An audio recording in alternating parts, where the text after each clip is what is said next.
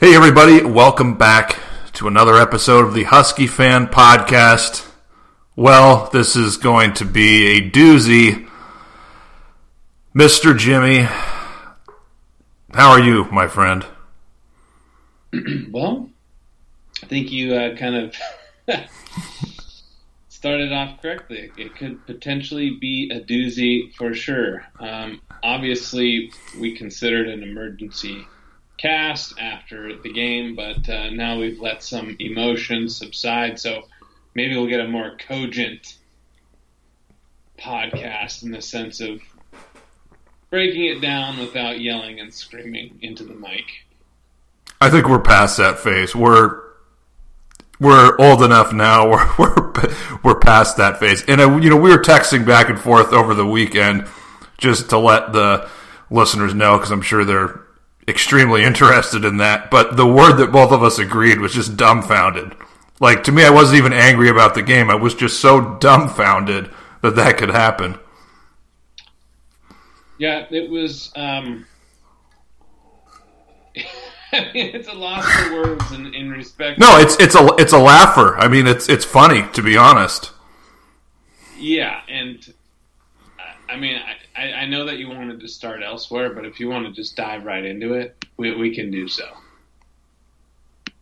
Yeah, can you give me 1 minute? I know Jim, because we also critique the local media, which is also a shit show, usually. And we'll take a side turn and talk about that for 1 or 2 minutes. Jim Moore penned a missive for the Seattle PI, which I mean, I guess it doesn't exist, but they still have it was in the News Tribune, I'm sorry. I thought it was Seattle PI. But, so Jim Moore, I mean, we both like him personally. I've met him a couple times. So he wrote about Mike Salk, and, it wasn't like a defamatory or anything like that, but, Mike Salk seems to be a real dickhead, a real asshole. And I was just wondering, because you texted me about the article, and I was just curious what your take on that was. Well, I think, I mean, I used to listen to Brock and Salk. Obviously, I'm familiar with the guy. I think long before this article was written by our boy Go Cougs Jim Moore, is simply that he is what we would call like a masshole, kind of that East Coast gruff jerk. And I think that's exactly what he is. Mike Salk, that is. I just don't want to have anybody be confused. Yeah, this is about Salk, who has single-handedly destroyed that news station. He sounds like a really entitled individual. For the woke people, he sounds like a really entitled white man. And he just comes off as arrogant and not like a good guy. And I think what Jim Moore's article was doing is supporting what I think many people feel from just simply listening to him talk. And it's interesting because, like, Brock seems like a good dude. I don't know him at all. But it's interesting that, over all those years Brock would host with him. So Brock must like Salk. Brock may not like Jim. I mean, Jim Moore is a character. He's a different guy. He's completely different from any sort of radio voice. But I think what Jim does is he is himself. He does not hide who he is as a person. I think he speaks his mind in a way that others do not. And just a 10-second, cut in. I'm sorry to cut in, but being authentic, that's really what matters in the long run in this world, in the business world, as far as your career and many different fields, like being authentic, especially in that kind of career. Like, that's what wins out in the long run. That is true. One thing as well which is incredibly rare, is that he can make fun of himself and he can laugh at himself. Especially when an ego-driven industry like talk radio, sports television, he is willing to take shots at himself. He's willing to take shots from others, and I'm sure there's a portion of him that is definitely has some egotistic characters. But I think he was a unique guy for the radio, and I think he probably had a lot of fans. He probably had some that really disliked him. But in the end, it really is about Salk and him being not a good guy. And I think that article confirmed as such. Yeah, agreed. I do like that Jim Moore pointed out that he lasted 10 times as long in his home market as Salk did in his. I mean, Salk leaves Seattle. I always wondered why. He leaves Seattle, goes to Boston, just completely fails, doesn't even last a year, and then he gets to come back with the same job. I don't even get how that happens. It's incredibly strange, the whole dynamic, the arrangement, him being a radio voice, program director, only program director, him and Brock doing a podcast. I mean, they just kind of let it crumble, and I think that it lacked vision. Obviously, COVID played a part in people commuting and radio advertising being way down. There are certainly some aspects that, were out of their control. I wasn't a huge Danny O'Neill fan, but he was a super Seahawk fan, which I'm sure went a long way with listeners. But he got canned. He was the only local guy calling out Sark in 2013 in the middle of the season. That's true. And then I didn't listen much to Gallant, but I knew that he was roundly hated by many.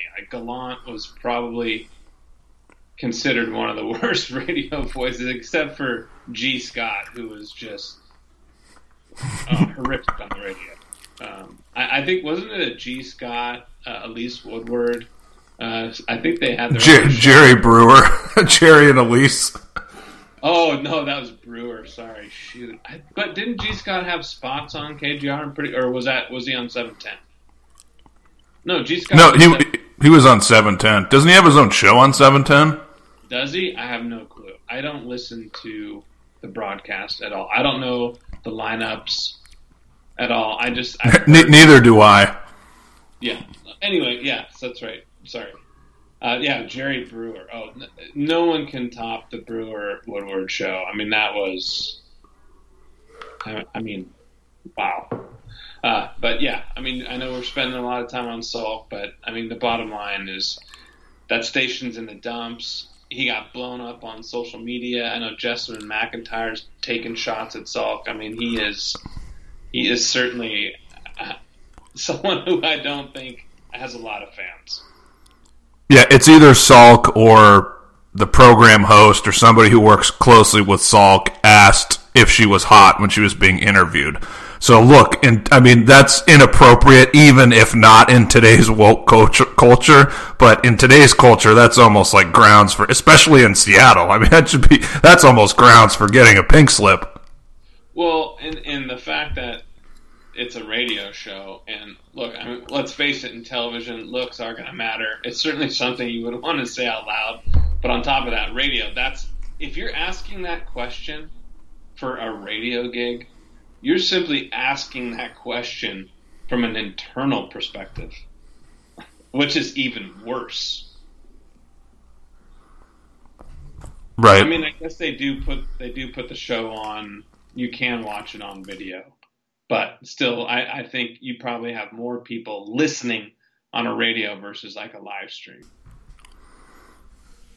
Right, I agree. But so to button up this issue, the reason we talk about it, it's part of a larger issue in Seattle, how Seattle is changing. The changes are not good for Husky football, and the athletic department needs to counter that. They need to do a better job of branding and marketing, and so we'll get to that at the end of this podcast. But with that said, Jimmy, let's talk about the football aspect first. And my first question doesn't really revolve around the game, but before the season started, we never got a chance to give a prediction. What were your expectations for this team coming into the season? If you had a gun to your head, what would you have predicted, or what would you have bet on as far as the over-under for the record? I think obviously with the schedule and how it aligned, I thought this was a 3-loss team. So 9-3 basically, or 10-3. Yeah. I mean, I think there was an outside shot for a 2-loss regular season. I think when you look at like I said, look at the schedule, the home games that are available. I think we thought that the Pac-12 was going to be down this year, and we knew that we felt like the North, had Washington, Oregon, who were, probably arguably the two top teams, to finish out on top of the pack. Obviously, it's UCLA. That's the surprise early on, but from the UW perspective, my view was that this was no worse than a 3-loss team, and we're going to eclipse that number this year. If you already have a loss against Montana, but I think that was my expectation. Worst case scenario, I thought this was a 3-loss season, regular season wise. Yeah, I was thinking like 8-4, 9-3, 9-4, maybe 10-3. That was my I mean, I was really. You never know, and obviously there's some dooging that goes with it. I mean, in past years, I think you've been more accurate than me, but my issue in these, I thought the issues for the team was you have no explosion on offense, and front seven depth on defense. We talked about it with Sub K that if Thule or Eddie get hurt, I mean, the rush defense, which has gotten worse the last couple years, is going to be a problem. And that wasn't even an issue for this game, honestly. And so, when I was talking with Dennis before the season, and he was basically thinking, he thought like this is an 8-4 team, but if ZTF can play most of the season, like this could be a 10-2 team. But okay, if you take the 8-4 approach with the home schedule, I mean, where do the losses come from? Well, I was more optimistic on UCLA and Arizona State. Like I didn't think UCLA would be this good, but I thought those would be tough games. I mean, I thought Michigan's a losable game, UCLA's a losable game, Arizona State's a losable game, Oregon's a losable game, Stanford, and I thought even Cal. I mean, Cal going into last year on paper they looked like they could contend, and I mean they have most of the team back. I know they just lost last week, but I didn't see, I thought it would be difficult, but we both thought that, granted it was only one game, but we both thought the offense would be better. Now, I mean, you're missing your entire crew of wide receivers, and on defense, Danny Hammer didn't play, Dominique Hampton was out. I mean, those are two important players. So I don't know, what's going on with the injuries or if it's COVID. I think a wide receiver, one of them has a separated shoulder. I believe that's Udunze. Yeah, someone said Bynum is supposed to be back, or at least he's practicing again. So maybe he'll play this week. But I mean, you look at those injuries, and you don't have explosion on offense. Dylan Morris just completely came apart, and then you factor in. I mean, that's my worry about this weekend is that Michigan, that they're going to try and probably be successful running down our throat because our run defense has gotten worse the last couple of years. And our tackling. I think Akaika Malloy mentioned there was at least 6 missed tackles. And, this is where our concerns were about linebacker with this team. And, I mean, when we talk about Husky football in comparison to like a softie, the Dick Baird, the Honks, anyone in the local radio station, they're going to have tempered things to say. They're never going to cross a boundary. That's the beauty of what we've been able to do is we can just say it how it is without pissing someone off and getting cut off media-wise. But when we talk about explosion, there is one guy offensively that did not see the field that I think does provide some explosion, and that's Sean McGrew. Now, I feel like when we talk about the running back position, we're like, why didn't they use this guy in this situation? And why didn't they do that with this guy? And, I mean, to Donovan's credit, he did mention he liked fewer backs, get the feel for the game.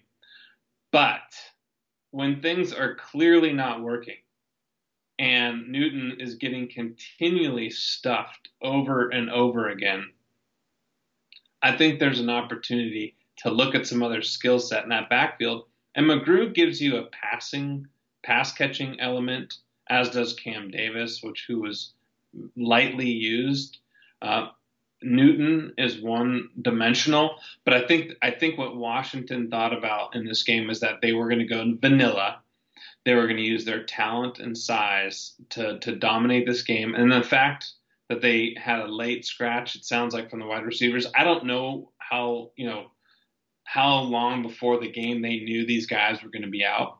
I mean, Giles Jackson looked real rusty. We heard a lot about Taj Davis. He clearly played a lot.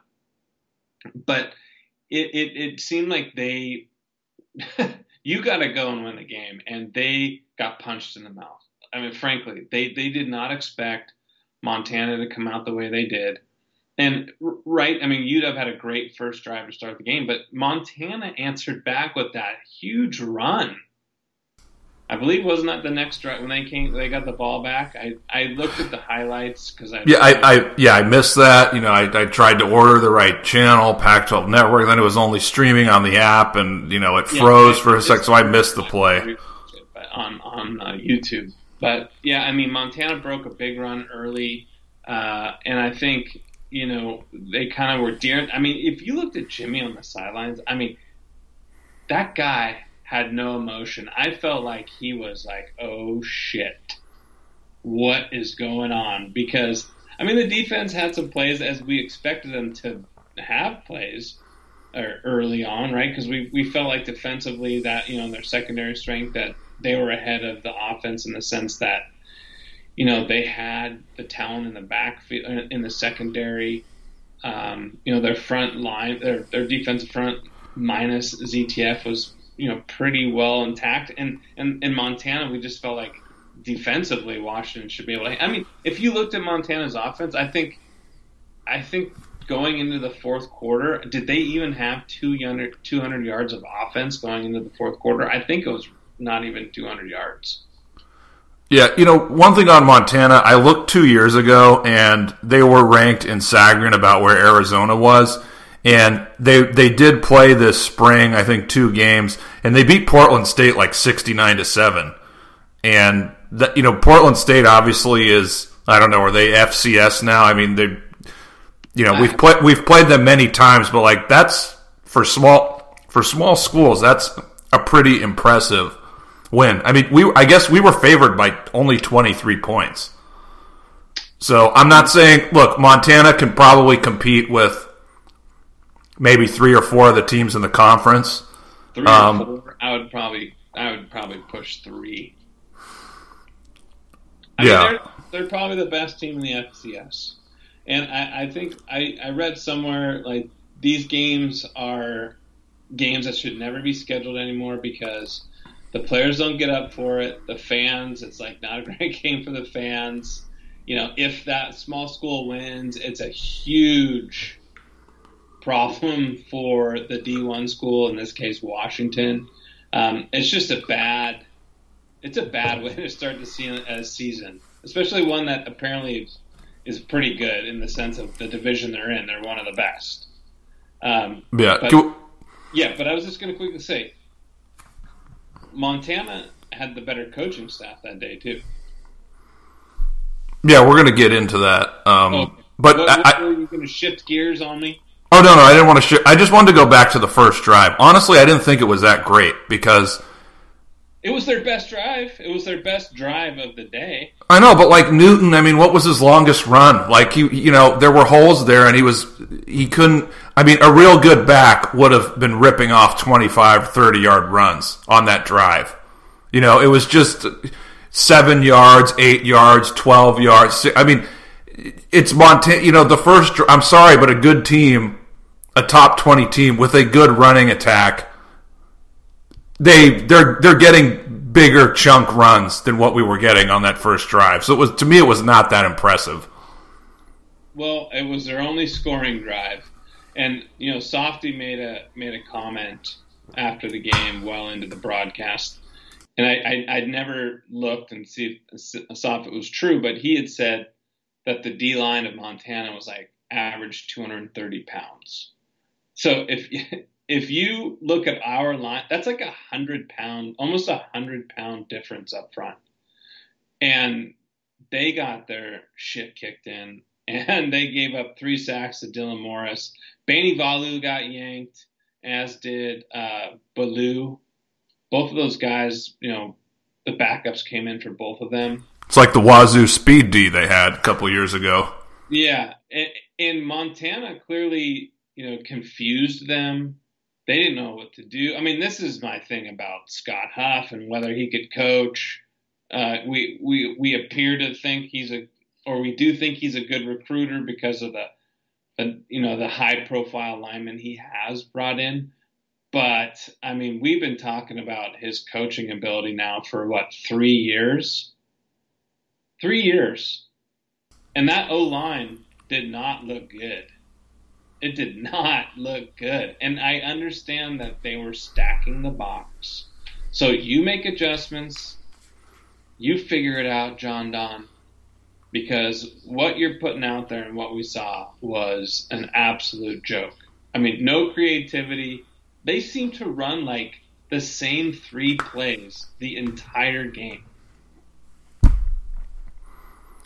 Yeah, and how many times, Newton, a lot of fans think he's a great running back because he just runs into guys and falls down. And I don't like his wiggle. Like, he's getting the ball in the backfield and he's like wiggling for no reason. Like, there's nobody there to try and shake. You notice that? Yeah, this goes back to a question I said to you. What were they doing all fall camp? Yeah, no, that's a good point because if you look at, is it just me or did we look slow and weak in comparison to how we should have been? And I think about last year, you think about last year and how the offense looked so much better the last couple games. But Jimmy, it makes me think the success we had last year, the little success, was partly a function of defenses were so out of shape, they didn't have time to practice, so it gave the offenses an additional advantage. And so these, the other teams we played, Utah was only their second game, and they barely had any time to practice. Oregon State, they don't have that much talent. It was just whatever success we had last year was a total misnomer. And now that a lot of these teams, like Montana, for example, they got time to practice. You look at UCLA, for example. I guess the point I'm trying to make is maybe, what were they doing in spring and fall camp? Because I guess I just, I could edit that part out because I didn't say anything. But you're right. What the hell did we do in spring and fall camp? Because we look weak and slow. What you're getting to is that. But the fact that they looked so unprepared for the game. They did not seem like they knew what they were doing. When I looked at Dylan Morris, I did not see that chip, that command of the offense, that moxie that we spoke about last year. And we had critiqued Newton's running up the backs of his linemen, which we saw once again. It just boggles my mind how discombobulated and confused they looked. Frankly, the defense later in the game, the defense did enough, right?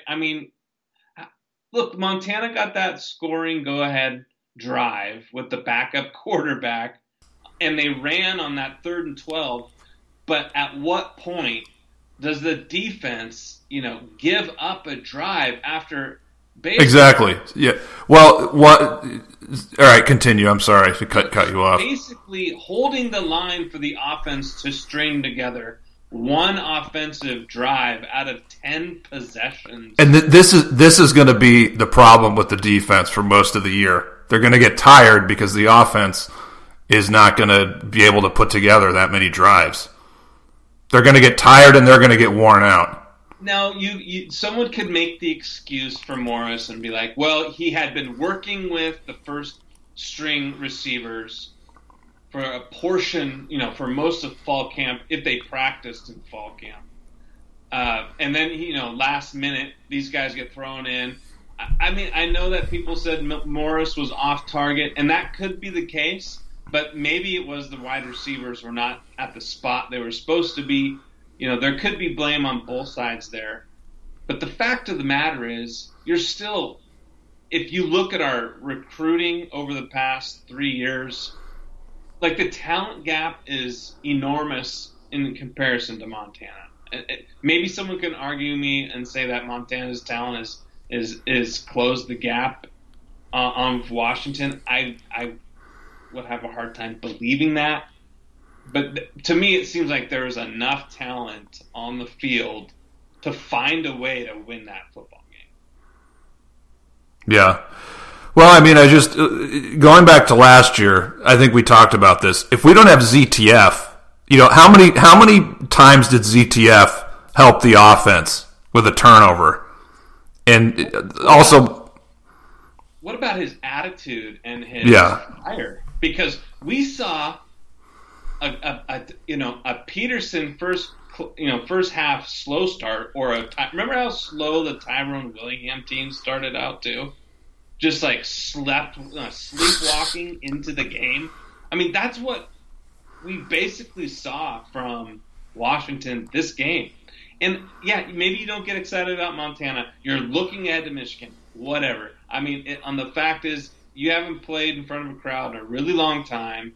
It's still the opening, game of the season. I know that the emotion can subside. Like, I think coaches say, like, within the first 7 to 10 minutes, like, you have that energy, but then it becomes just the game. And, Washington. But Jimmy, it's the greatest setting. It's the greatest setting.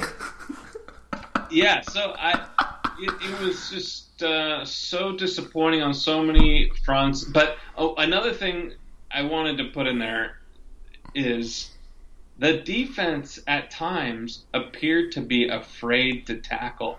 There was a time when the Grizz quarterback, I don't even know his name, but he sprinted off to the left hand side of the field. I think it was for a 7 or 9 yard run. And I shit you not, there was probably 4 UW defenders that just did not hit him. They were watching him. Now maybe they were maybe he slides, they didn't want to get flagged or something of that nature. But the unwillingness to tackle was shocking. I like how you call them the Grizz. The Grizz. I mean, maybe it was the Montana tough going against woke culture. Maybe they got punched in the mouth. Big Sky tough. Yeah, Big Sky tough. There you go. Yeah, no. So yeah, I will say this about missing the wide receivers. I mean, we know ZTF is going to be out, but just one comment on Oregon. They looked like they were just going to blow the doors off Fresno, and then Thibodeau gets hurt, and their whole team collapses. So I'm just saying the importance of an elite pass rusher like that. They really do transform your team. I mean, they really can. And it sucks that ZTF got hurt, but maybe it's a blessing in disguise because it's revealing that Mr. Jimmy Lake is just totally in over his head. Well, in that respect, just think about everything he said leading up to this season. I got a new nickname for him. What is it? Baghdad Jimmy. Baghdad Jimmy? Well, do you remember Baghdad Bob? No, I don't. He was the information minister for Iraq at the time of the Iraq War, where he was totally you got yes. So and I think you're gonna continue your comment and basically prove why the nickname makes sense. Yeah, I mean his touting of the offensive line, the touting of his quarterback, the touting of the talent, the touting of the receiver room, the talent of the quarterback room. I mean, he was setting the bar extremely high and competing for a Pac-12 championship. And that is what you put out onto the field, and the way he carried himself on the sideline of that game was like, again, I know I mentioned it earlier, but he knew he was in trouble. He knew all he was thinking about is please get one score in. He was probably thinking, I should have never hired John Dom because it was so pitiful from an offensive perspective. But his build-up to this team, and, that's something that Peterson would never do. He would never go out there and tell you how great his team is for months and tell you that we're the best at this, best in the country at that, blah, blah, blah. That is not how you operate. Now, I know that's part of Jimmy's bravado, which you can do as an assistant.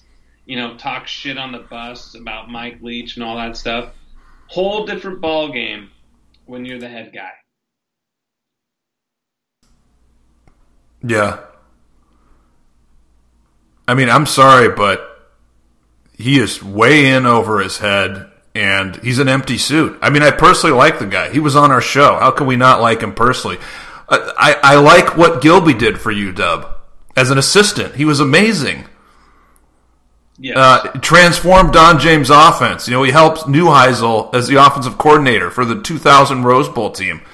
The guy was a fucking awful head coach who tanked the pro. People are saying Jimmy Willingham. No, this is Gilby. Okay, any fan who really knows Husky history, the Gilby comparison is the perfect one.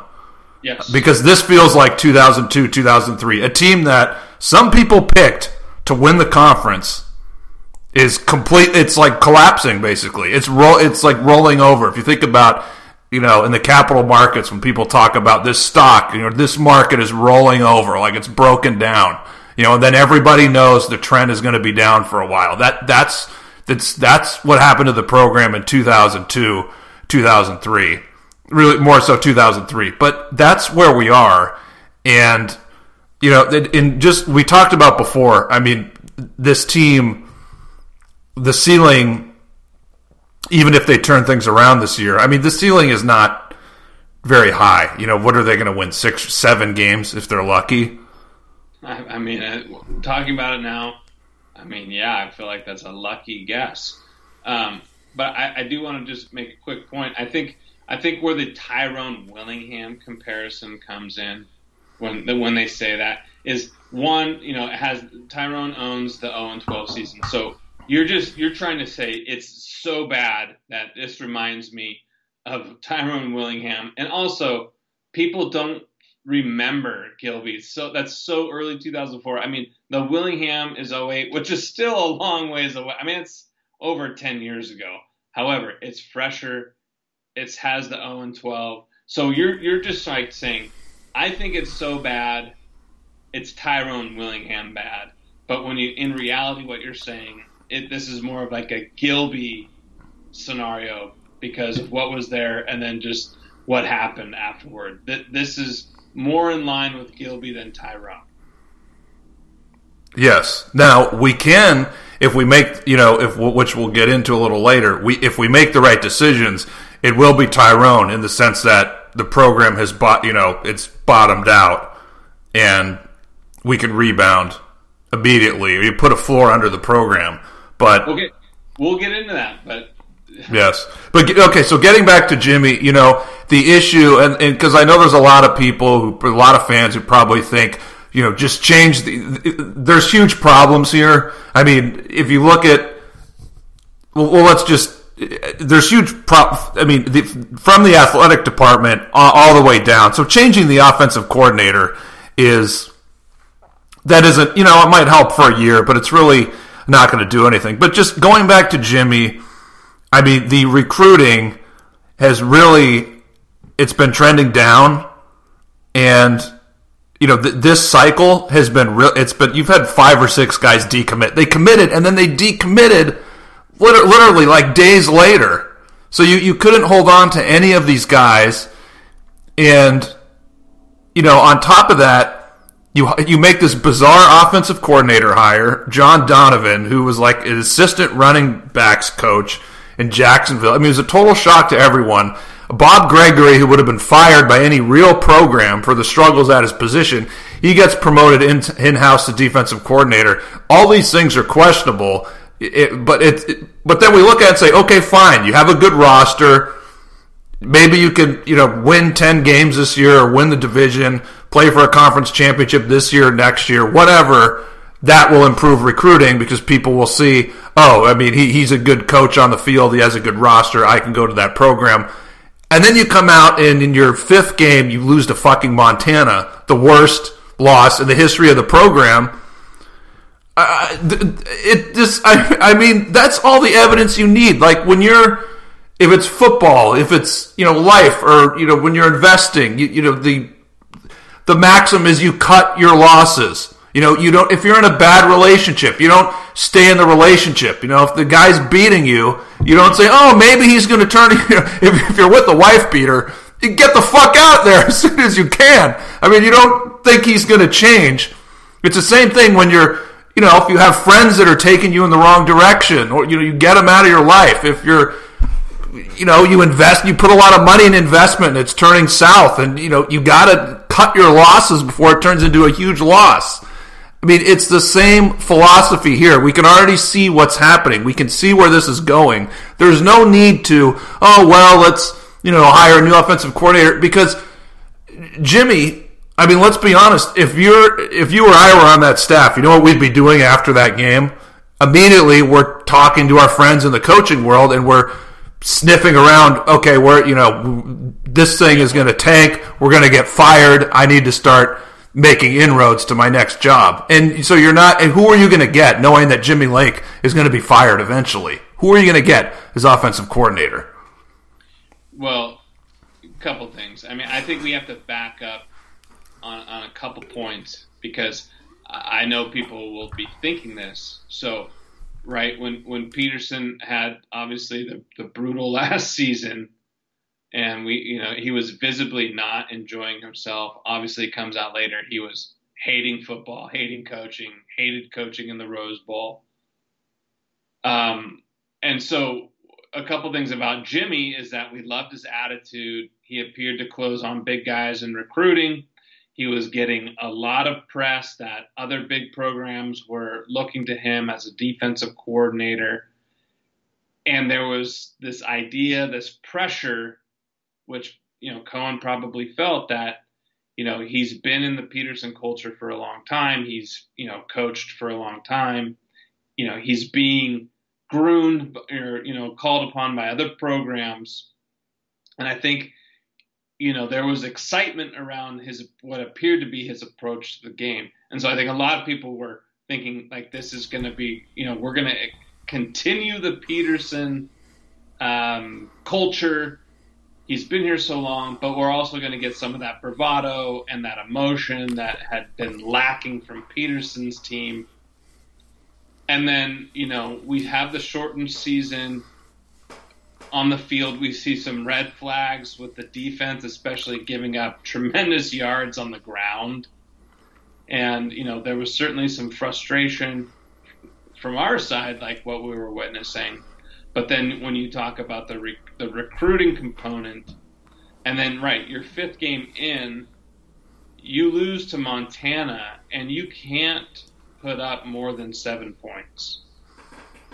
And when you start putting that all together, and like you said, the trend is scary for what is ahead, and the fact that John Donovan's offense looks horrible.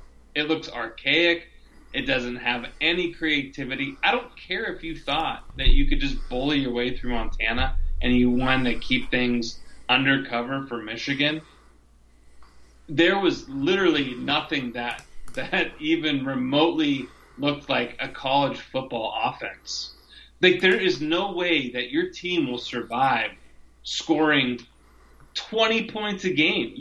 That's not college football. You don't win games scoring 20 points. Nick Saban there's a video, he completely changed his philosophy 5 or 6 years ago, he said. Even a couple years before that, he was starting to change. He said the rules are completely different. They favor the offense. You don't win games now by holding the opponent down, you win it by outscoring them. So Yeah, Jimmy's philosophy is he's totally. I mean, he's a dinosaur now.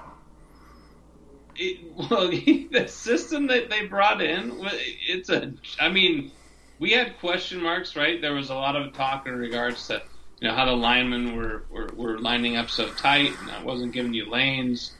We weren't running anything of a college offense that we see in regard. I mean, there's no. I don't like the bubble screen, but I mean, it's a part of the game. There was nothing to move Montana's defense around or make them think or make them cover guys out in space. It was just throwing to the side and running Newton up the middle. That's pretty much what. And we saw some some inside. Why am I blanking on the some of these routes inside zone? Huh? Inside zone. Yeah, they were the routes they were running receiver wise. They were cutting into the middle of the field over and over again. And then Otten, he was just looking for him in the middle of the field. And you just couldn't. You can't go back to that over and over again. You gotta set some things up. You gotta use Otten as a decoy, set them up for some plays on the outside deep. I don't think he attempted a pass beyond 25 yards. But there's a lot. Excuse me. They're running a lot of slant routes. And that's all they were running the same routes over and over again. We had no explosive plays the entire game, except maybe the Otten conversion on the last drive. And then he went right back to it. And what did the Grizz do? Picked it. Dude, set that up for something else. You just got a long gainer. Make them think you're running again. Did we have any no play action? No play action. Look, did they even roll out? Did they even roll Morris out, but for a few plays? No, it was. I don't think so. Dude, he didn't have a ton of time. We couldn't block. We didn't make any adjustments on the line in regards to what Montana was showing up front. They were moving guys around a lot, but dude, that damn speed D. It was. It was like you said. It was a laugher. We could have yelled and screamed after, but in the way there was this feeling of dejection, at least for me. And I told you that I am burned out on this program. How many years? We started this whole thing when we knew Sark was shitting the bed, and we knew he was not the right guy, and that we would voice our displeasure and the fact that this needs to change. And here we are again, and we have to appreciate what we had with Peterson, and what he had done to the program, especially in the sense of what you want. What the upper campus wants and the academia first, all that shit. Peterson was your best fit in all of those markers. Totally. Peterson's obviously gone. And it's hard to replace a guy like that. And, we don't have the right guy. And people will say maybe it's too early to predict that. No, it's. We've laid it out here. In addition to just Jimmy being Baghdad Jimmy with all these statements that have just been rendered totally false. It's clear that he just... And you know what? I don't blame him one bit. It's not his fault.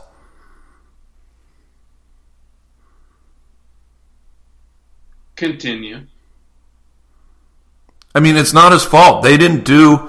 I'm curious how much if Peterson really urged Jen Cohen to hire Jimmy, or if Peterson just said, I'm gone, do what you want. Well, Peterson made the comment, I wouldn't feel comfortable leaving if I wasn't leaving the program in good hands. He said good hands? Statement. Okay. And, so here's...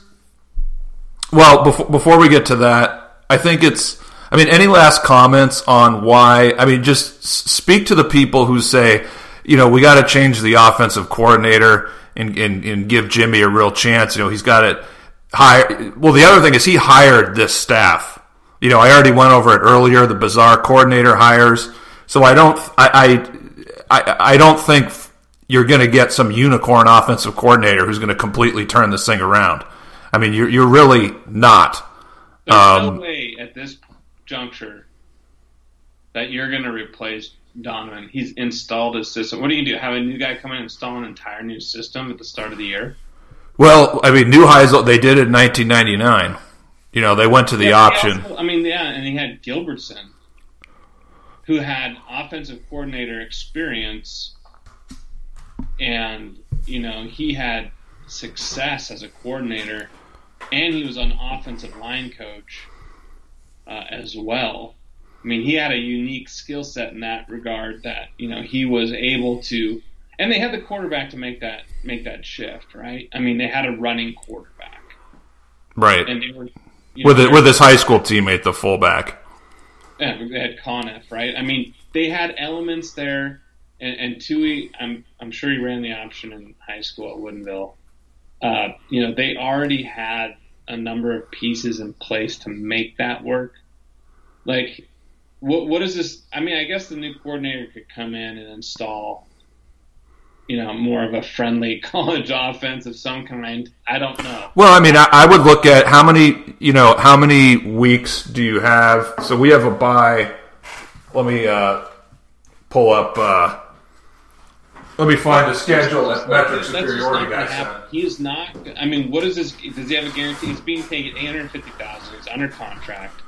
It's now Squints, the guy on Twitter, Squints. Shout out to him, who knows a lot about football. He had a thread, and I think he was saying like Helfrich is probably the one guy we could hire. I just don't see it. So here's the thing: if I know we don't see it, but hypothetically, we could get rid of Donovan, and then so we have 1, 2.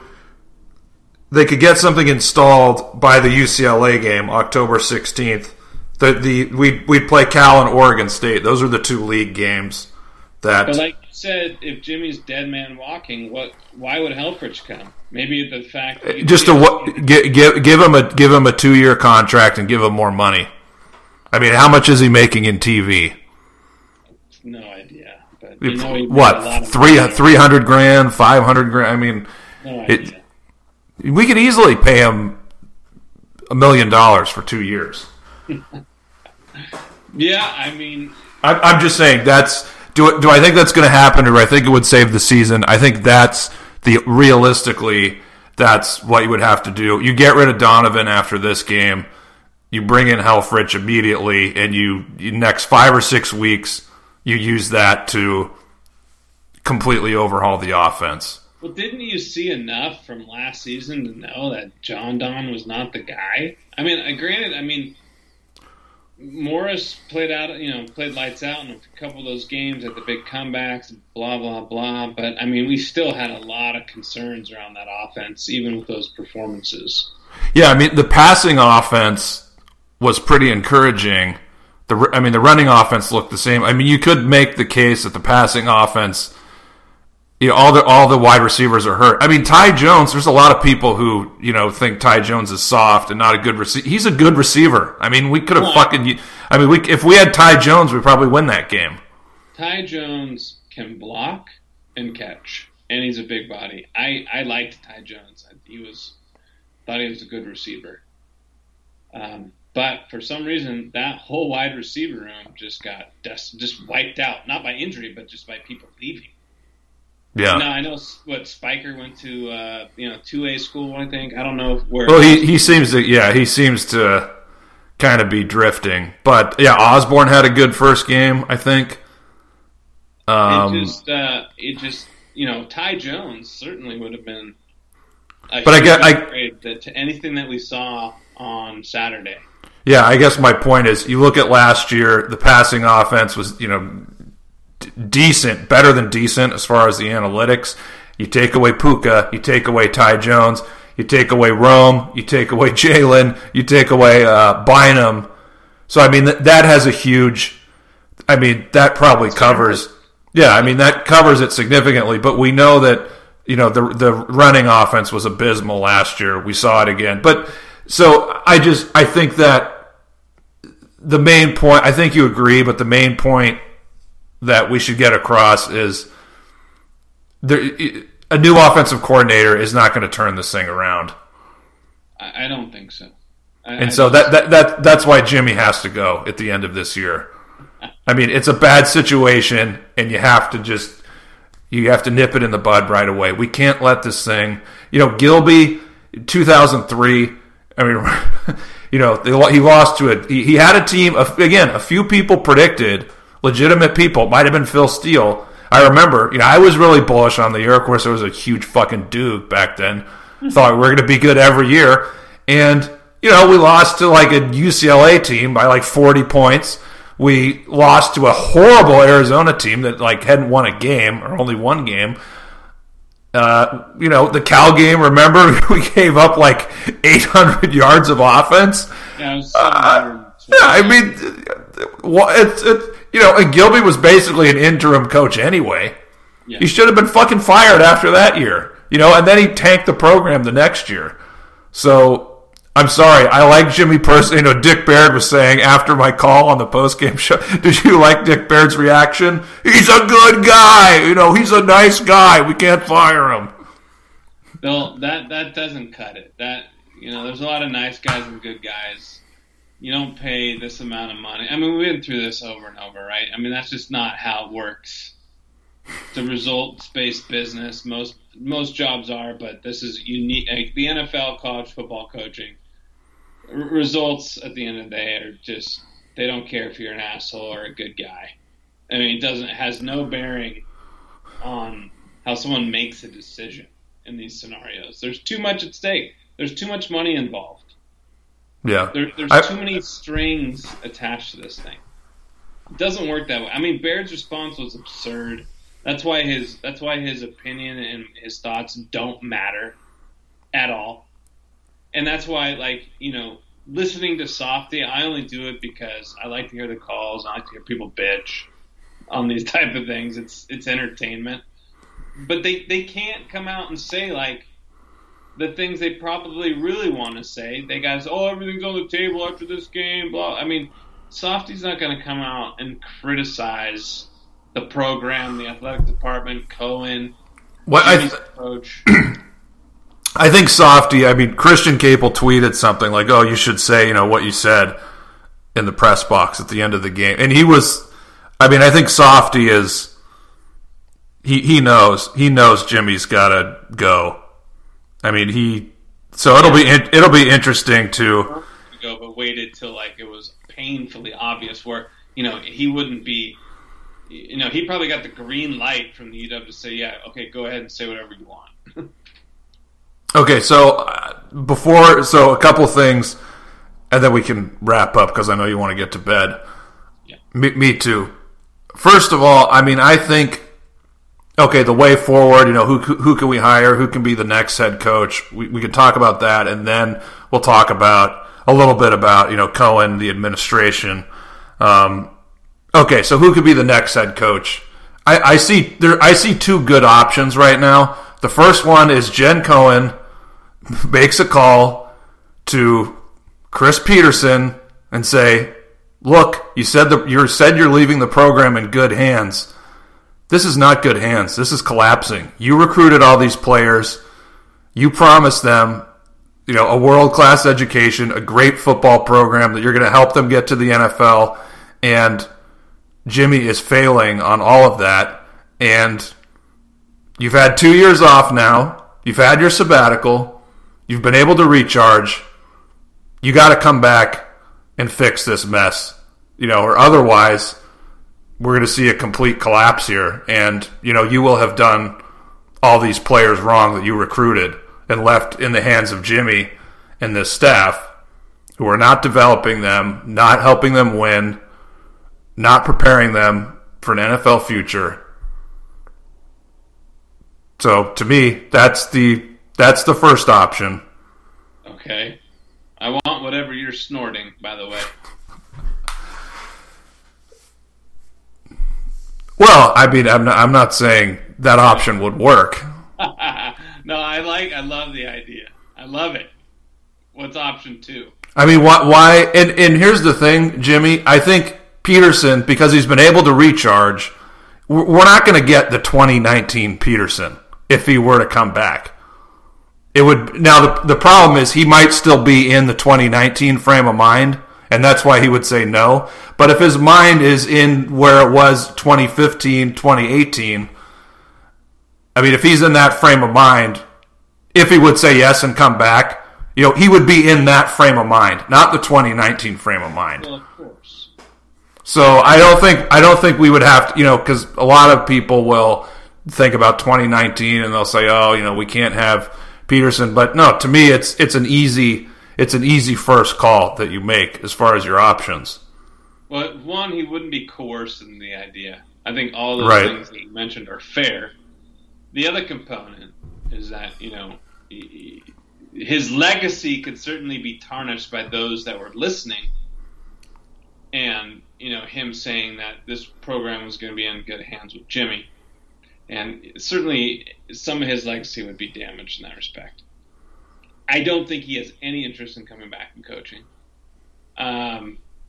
If he did make that decision, I would be very happy. I think any Husky fan at this stage, looking at the last 21 years of this program, would welcome back Peterson in open arms, to say the least. Yeah, I mean, I don't have any idea what the odds of that would be. Probably really low. I'm not banking on it, but you have to fucking make the call and make the pitch. There's no question you make the call and you make the pitch. 100% you do that. Now, so if he says no, I mean, obviously you do a coaching search, but, even in 2019, the couple games, when the season was kind of going south, I had some text threads with multiple people, people who are not, people I know, but they don't know each other. They were very intrigued by Justin Wilcox. So I think he's you obviously open up, you do a search, but I mean, if that's your best option because Peterson says no, that's something I would be happy with. I mean, we'll see how Cal does this year, but I mean, he's a really good coach. He would be at Washington. He would be able to recruit better and build a much better roster. Obviously the politics at both places are a dumpster fire. But I mean, at Cal, they really don't like football. At least our fans here like football. So, I don't know if he would say yes, but I mean, hiring coaches, there's not like a unicorn out there. Like it's really difficult. There's usually not like an obvious good coach that you can hire. Right, but I think we're getting way far ahead. But I do like the conversation. But I think the other problem is the amount of money tied to the staff and Jimmy is going to make it extremely difficult to where we already question the commitment of this program to football. I mean, by no means does it appear that Cohen even looked outside the circle of Jimmy Lake in regards to someone coming in. And, there would probably be some blowback in some ways if she hadn't hired, in our current society, there would probably be some issues around that. So she was boxed in, I think, in some ways. And the fact of the matter is to fire Jimmy too in his second year would probably bring some pretty ugly press as well. And are they going to have the stomach to pay out all that money and then bring in some, let's say, a Wilcox and pay him you're talking about a significant financial hit. But as I know you're going to say, you can't lose that, attendance revenue. Well, yeah, Tequila has been posting about that. But, I mean, think about it. If you look at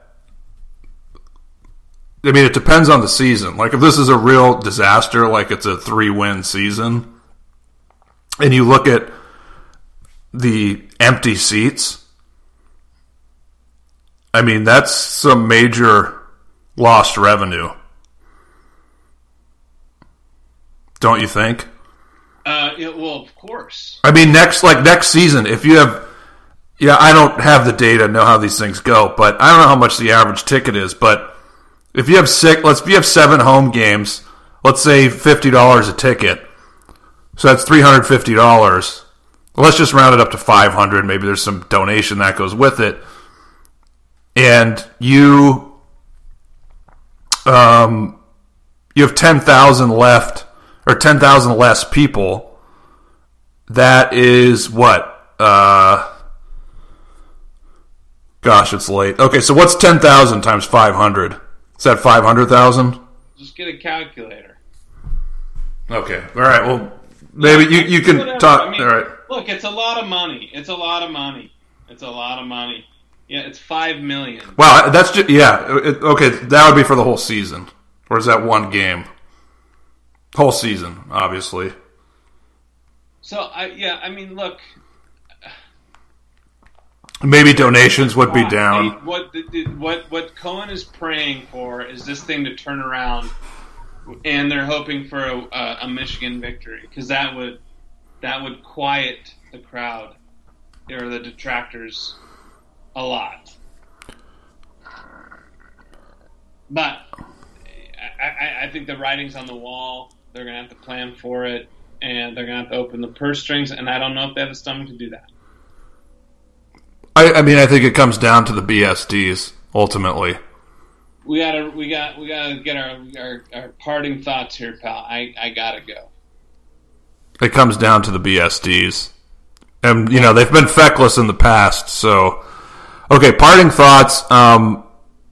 Jen Cohen has to go. I mean, look at her track record. I mean, look at our athletic director, our head coach, and our 2 coordinators. Like, they wouldn't have the same job at, 95% of Power 5 schools.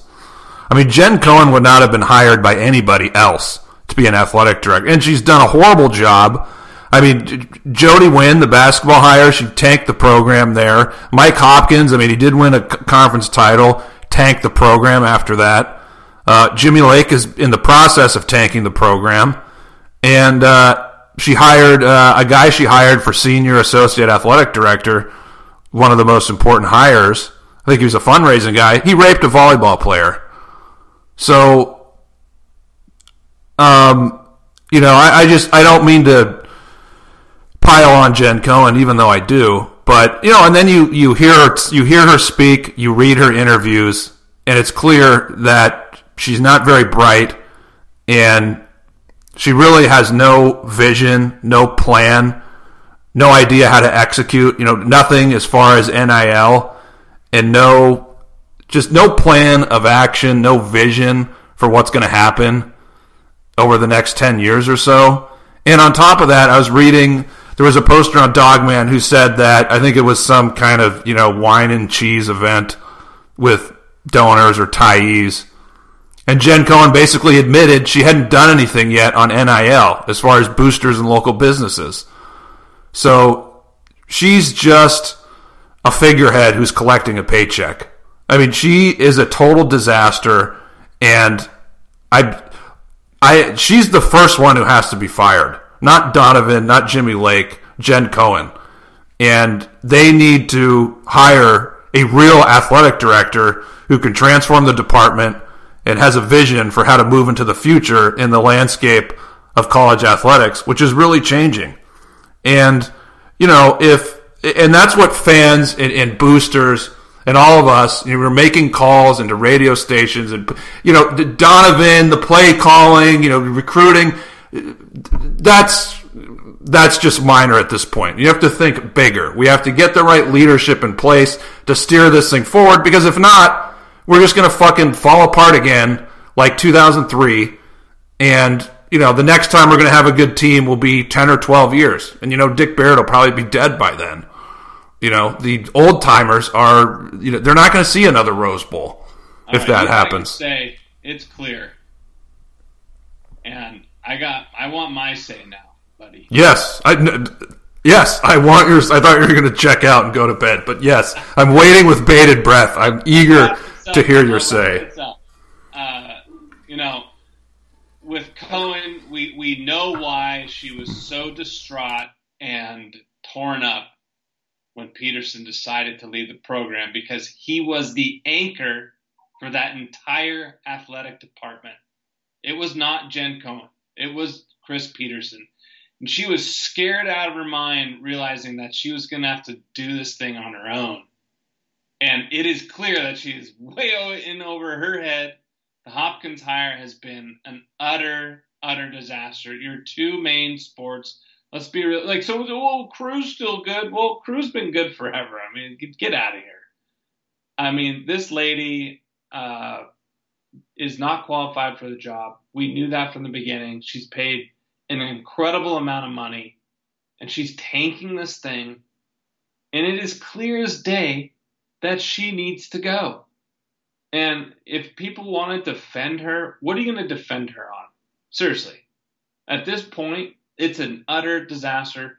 That's why Softy will never point this out. That's why you have to listen to alternative sources, because they will never say what needs to be done. And I think the biggest problem is that I don't think they have the guts and the desire and the want to make this transition for a winning program, because it's not important enough to do so. So as a Husky fan, we're up against the wall of seeing a program that we love for so long. I'm worried that this is the end and we're going to be a middling program for years to come, because in Seattle, I mean, you look at other stadiums across the country right now. Now, granted, they don't have the restrictions or, the stuff going on that Washington commits to, the state of Washington commits to. But those SEC stadiums, Virginia Tech, Texas, Oklahoma, Texas A&M, those crowds are off the hook into their teams, insane environments. The Pac-12 does not bring that, and the Washington environment is nothing like that. And when you talk about nil, that is going to change the landscape of college football. And if we have nothing to offer from a nil perspective, kiss your ass goodbye for getting any top recruit if you have no plan in place on them getting free cars and doing fucking commercials and eating free and being the spokesman for this business and that business. Because if you don't have any of that locally and you don't start ponying up the cash, why in the world would top players that are being pitched this by every other program that's taking it seriously, you are never, ever, ever, ever, ever going to go to Washington without a nil program. And it's only going to get bigger and more expansive. And, it's going to be social media campaigns. It's going to be all-out warfare from a nil perspective. And Washington has no desire to get into that game, clearly. That's all I got. Yeah, and I would just add, there's some fans who think, oh, well, it's okay, we'll be 6-6 or 7-5. Fuck no. Like, we're going to be a 2 or a 3 win program pretty soon if they let this thing spiral out of control, which you're right, they will, because what's going to happen at the end of this year is they're going to fire Donovan. Some of the coaches are going to get other jobs because they're smart. They're going to fire Donovan. Jimmy, the attendance next year will be terrible.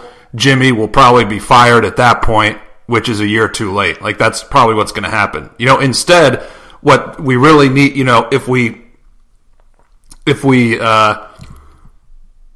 can't get Peterson to come in and be a stopgap, what we have to look at is he's not coming. Well, okay, in that scenario, the reason we have to get rid of Jimmy now is we have to look at Sam Heward is our Justin Herbert, and this is we are 2016 Oregon.